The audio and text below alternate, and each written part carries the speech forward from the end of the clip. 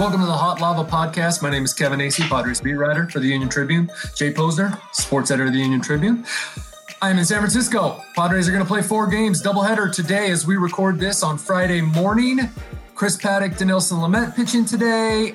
But the big news that we are waiting for official word, and I have absolutely no idea what the Padres are going to say, exactly how they're going to try to explain around this and, put off actually talking about what is happening with Mike Clevinger. But Mike Clevinger has a sprained elbow, an elbow sprain. And we can get into like, how did this happen and all that. But Jay, I think bigger is the idea that he will not be pitching, presumably, almost certainly in the first round. The Padres' best hope is that they make it to the division series and Mike Clevinger can pitch then. That is the absolute best case scenario, from my understanding. And that even seems like such a long shot to happen if you think about, they just gave him a week off, almost a week off, and he came back and, lasted 1 inning. Mm-hmm. So how much more time do you have to give him this time? Is it the same issue as last time?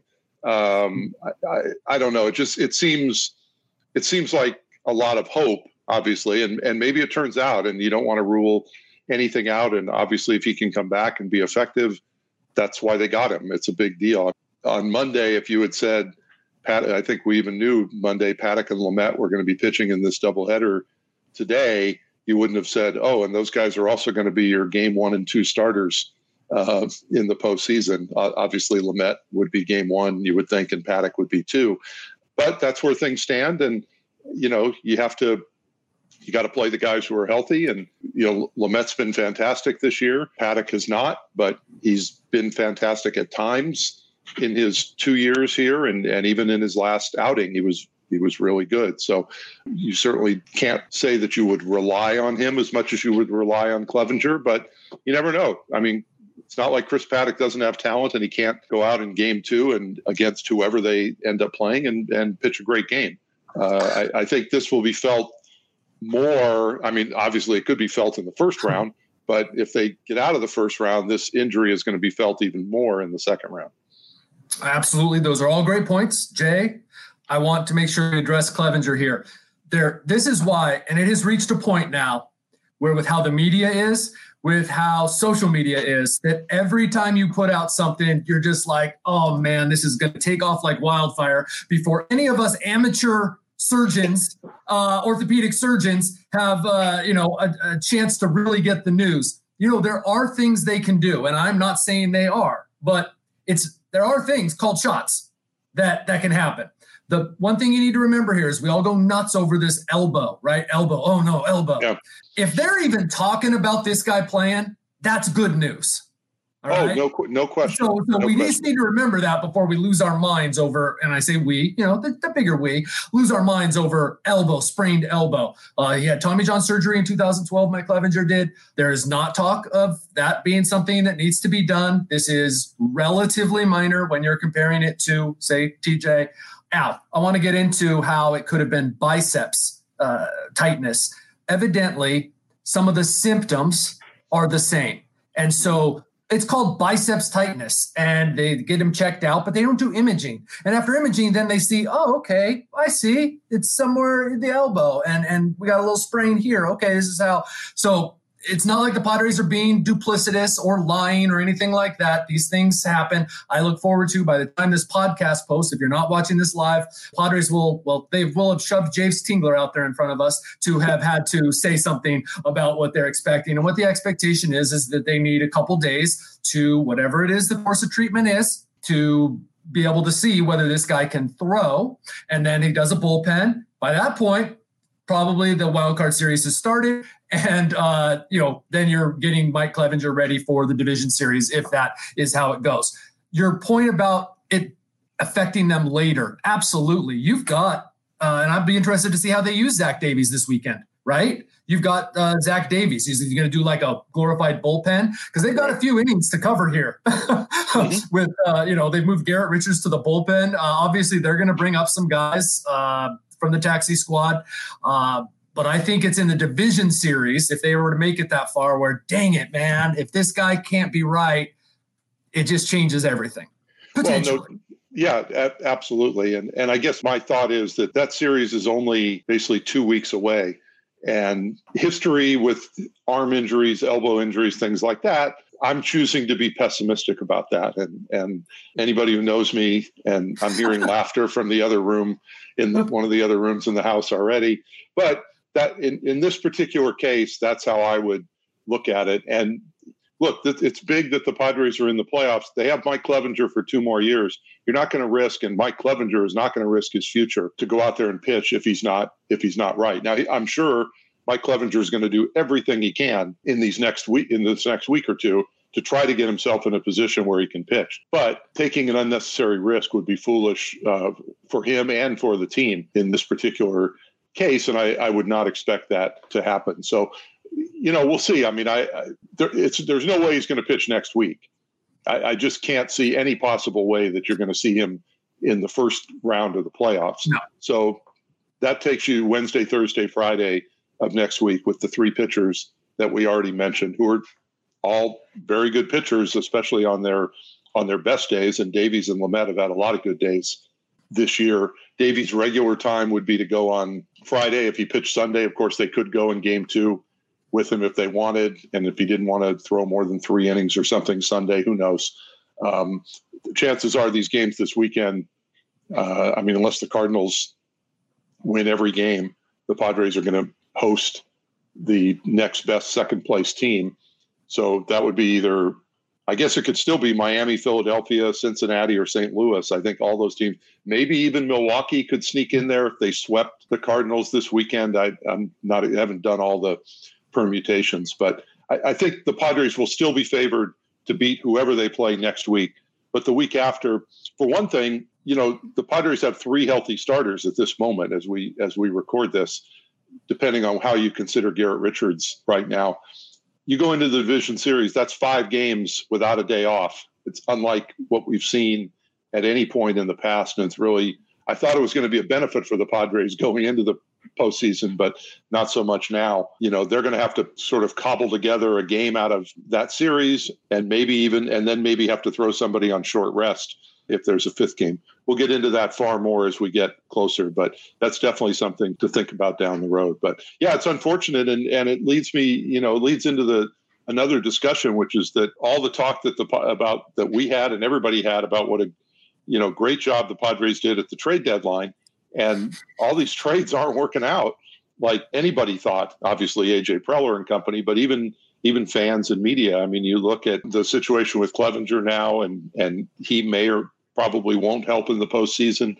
Mitch Moreland and Austin Nola recently have been like Brian Ludwig was 10 years ago. And I told you I was not going to break that out, but Moreland has looked like the left-handed Ludwig for pretty much the whole time he's been here. Austin Nola started out well. I had a good hot streak, but he hasn't been great either. The one guy who has been outstanding is Trevor Rosenthal at the back of the bullpen. But it would really help the Padres, obviously, going forward if they could get some production out of those 2 guys that I mentioned, as well as a couple other guys, Hosmer and Pham, who are coming back from injuries, and Tatis as well, to give Machado some support in and Will Myers on the offensive side of things. Trevor Rosenthal was the first deal. Could have stopped there. That's right. But hey, Austin Nola or Mitch Moreland has big hits in the postseason, and that's what you'll remember. I will say that both of them, their batting average on balls in play is very low. That's I guess I'm more prone to think that means Austin Nola can break out than Mitch Moreland. There's just I'm assuming the Padres were watching TV because, you can't scout in person. Maybe bat speed, maybe, I don't know. It just looks like he's playing in mud. Mitch Moreland does. It's just different. And so I'm not really sure. And let me just say real quick, I don't think that, Mitch Moreland's a guy that if Pham and Hosmer are both healthy, right, you don't need to have Mitch Moreland because you've got Profar and Pham can split left field and DH, and then your lineup is set with all the other guys who have been playing regularly. Now that doesn't give you much depth or anything like that, but you can. I think these guys can survive quite well if the 9 guys that are in the lineup that would normally be in the lineup even without Moreland, if you can get, some of those guys to hit. Right now, the problem is that outside of, I guess, Profar, Myers, and Machado, none of them are hitting at any sort of great clip right now. And it's still regular season, and I am the last person to think that momentum in this weekend means anything, because I think by the time you get to next Wednesday, everything's different in the playoffs. And just because a guy didn't hit for the last 2 weeks doesn't mean that he can't start hitting on Wednesday, and vice versa. Some of these guys that are hitting well, just because they're hitting well doesn't guarantee that they're going to, tear it up on Wednesday. We can't really get into the psyche of how much effect did it have to clinch. You know that you're pretty much going to get that home field. Right. It's been kind of this super grind. You don't know. And like you said, gosh, I would even say that I'd read more into this weekend. What do they look like versus the results? But then I say, it all starts over on Wednesday anyway, when the pressure of the playoffs comes. So, and how much are guys even going to play this weekend? I mean, how much rest does someone like Machado get? Does he play all 4 games? If he does he come out in some of those games? Does he DH in some of those games? There's all that to look at as well. And I don't know what the answer is. And I have a feeling that the Padres might put a little more stock in trying in sort of you always hear coaches and players talk about momentum. Maybe they feel that that's a big deal, but I think didn't you have the stat that the 98 team lost 8 of its last 11 going into the postseason? They had clinched early in September and sort of cruised down the stretch. And then came game 1 and Kevin Brown, struck out 36 guys and everything was fine again. So that's all they need from Lamet. This is really Lamet keeping doing what he's done, and in particular the last month, and Chris Paddack having another good start today like he had last time. And like he, outside of this one stretch really has been. So that's what you really want to see. And then whatever Zach Davies does on Sunday, we'll see. And then the bullpen, Austin Adams got to get a couple, one of the guys they got in trade, he's got to get a couple games in. I would say he has a roster spot to lose essentially. Craig Stammen, are you going to have how are you going to fill it now that you don't have, maybe not so much for that first series where it's a 3-gamer, but how are you going to fill it now that you don't have maybe Clevinger, or even going in if Clevinger pitches in the division series, the second round, are you going to have another pitcher that is there, Perdomo, I'm getting ahead of myself, but this is going to be fascinating. Yeah, it is. And I don't know what the right number of pitchers is for a 3-game series. I mean, they do have at least a half a dozen, I would say, reliable relievers right now. We haven't seen Strom. I think that was give him a few extra days for that knee. Right. I'm not sure what's going to happen with the knee after the season, if there needs to be a scope or something. He's okay to pitch, but I think that it's basically this thing like, let's get Matt Strom through this season. Yeah, and I'm looking. You've got Rosenthal, Pomerantz, and Pagan, obviously for the back end. You've got Richards and Hill and Pierce Johnson. That's 6 guys right there. Do you need, and Strom makes it 7 plus your 3 starters, so you're up to 10. I mean, how many pitchers do you need? In just 3 games, do you put a guy like, I don't know, Morahone or Stammen or Perdomo or one of those guys on there that can give you a little bit of length? I mean, Morahone obviously was terrible the other day, but you could also say, well, he was thrown into a situation where he probably wasn't thinking he was going to pitch right at that point in time either. So he's, he had pitched really well, I thought, up until that game. I think it was 20 strikeouts and 2 walks and 15 2/3, I think it was. So I don't know what the roster composition looks like, and maybe that's something, you can get into a little bit more as we get closer, is what's the right mix on a 28-man roster for 3 games?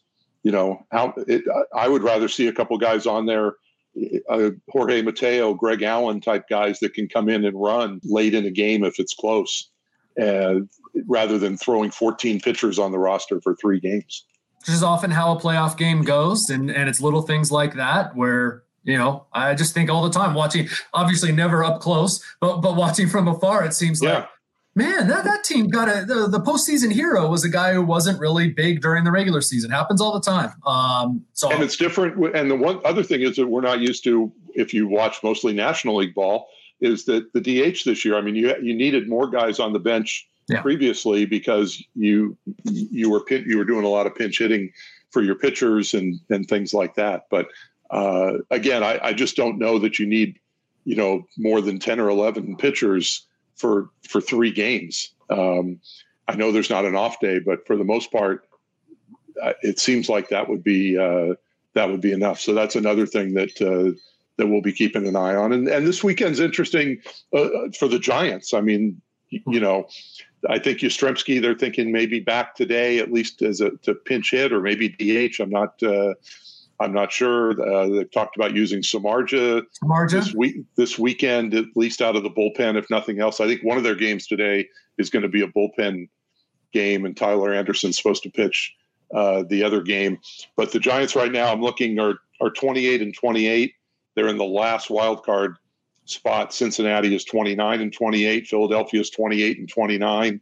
Milwaukee's 27-29. I mean, those teams are all jammed in together right now. And so these are extremely meaningful games for the Giants, and especially after their loss. That was kind of a bad loss yesterday against the Rockies. So that's another part of it as well.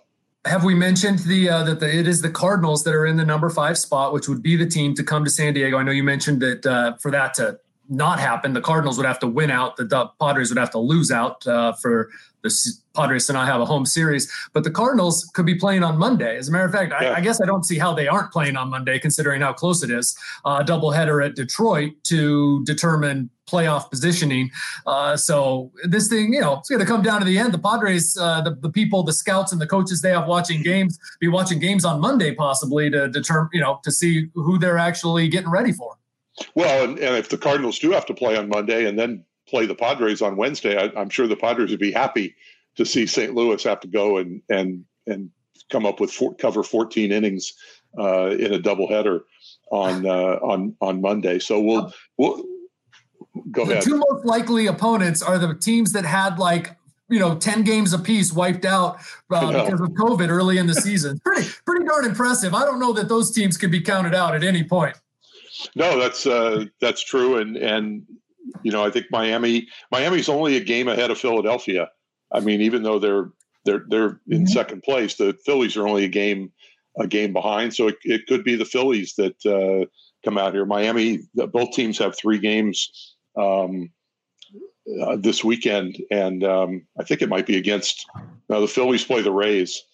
Who have clinched already.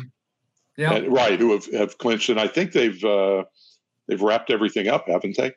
The Marlins play the Yankees. Well, the Rays have a 2-game lead, but I'm not sure that matters. Anybody really going all out for last at bat advantage? That's exactly what it is. Really. Yeah, we're playing for this home series here, and the Padres are much better at home, last series notwithstanding. So I do know that they very, very much want to be playing at Petco Park, but really, what is it? And then off to the bubble. So yeah, I mean, once the Padres, for the Padres, it's a little different. They do need to make sure they get that 1 win or Cardinals loss. But teams like the Rays, they're all set. They're going to be home next week anyway before they come out here and play either. I think the number 1 seed in the AL comes to San Diego. So it could be Manuel Margot, Hunter Renfroe. Anybody, those guys could all be could be coming back here in a week or so. Well, I do think that before we go, today is a big day considering that it's Lamet and it's Paddock pitching. And after that, it's kind of cruising to the postseason. But I do think that Friday is a big day, that doubleheader, in particular how Paddock pitches. But also you want to keep Lamet. You want to keep Lamet going dominant. Plus, Lamet can slide himself into a top 3 Cy Young finish if he hasn't already.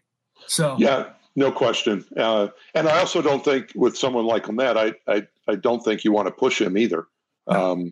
I think, 80, 90 pitches today would probably be fine. I would be shocked if they let him go much beyond that, especially knowing now that he's definitely would be the game one starter on Wednesday, regular rest. But there's no reason for him to have to do anything stressful today. And I'd be shocked if we didn't see that. And, of course, the 7-inning games today. Yeah, so when he throws the no-hitter, it won't count anyway. So just let him get out of there. So there you have it. Well, this is weird, Kevin, but we'll come back next week and we'll, instead of doing like some sort of postseason wrap-up and, boy, let's talk about the Padres' latest 90-loss season and what changes are they going to make. We'll come back maybe Tuesday, just because we don't know what time the game's going to be Wednesday. Maybe we'll do this on Tuesday, and we'll have a real-life playoff series to talk about. Like when we focus on the opponent, and we can honestly say these are must-win games. And this is we're going to be breaking down the opponent. Oh, it's going to be great. And it's an opponent we haven't seen all year either. I mean, that's the other thing. It's like I don't know much about any of the teams that they might be playing. So they have to do some homework and everything for this. It'll be great. So it is exciting. All right. Thank you, everybody. We'll talk to you then.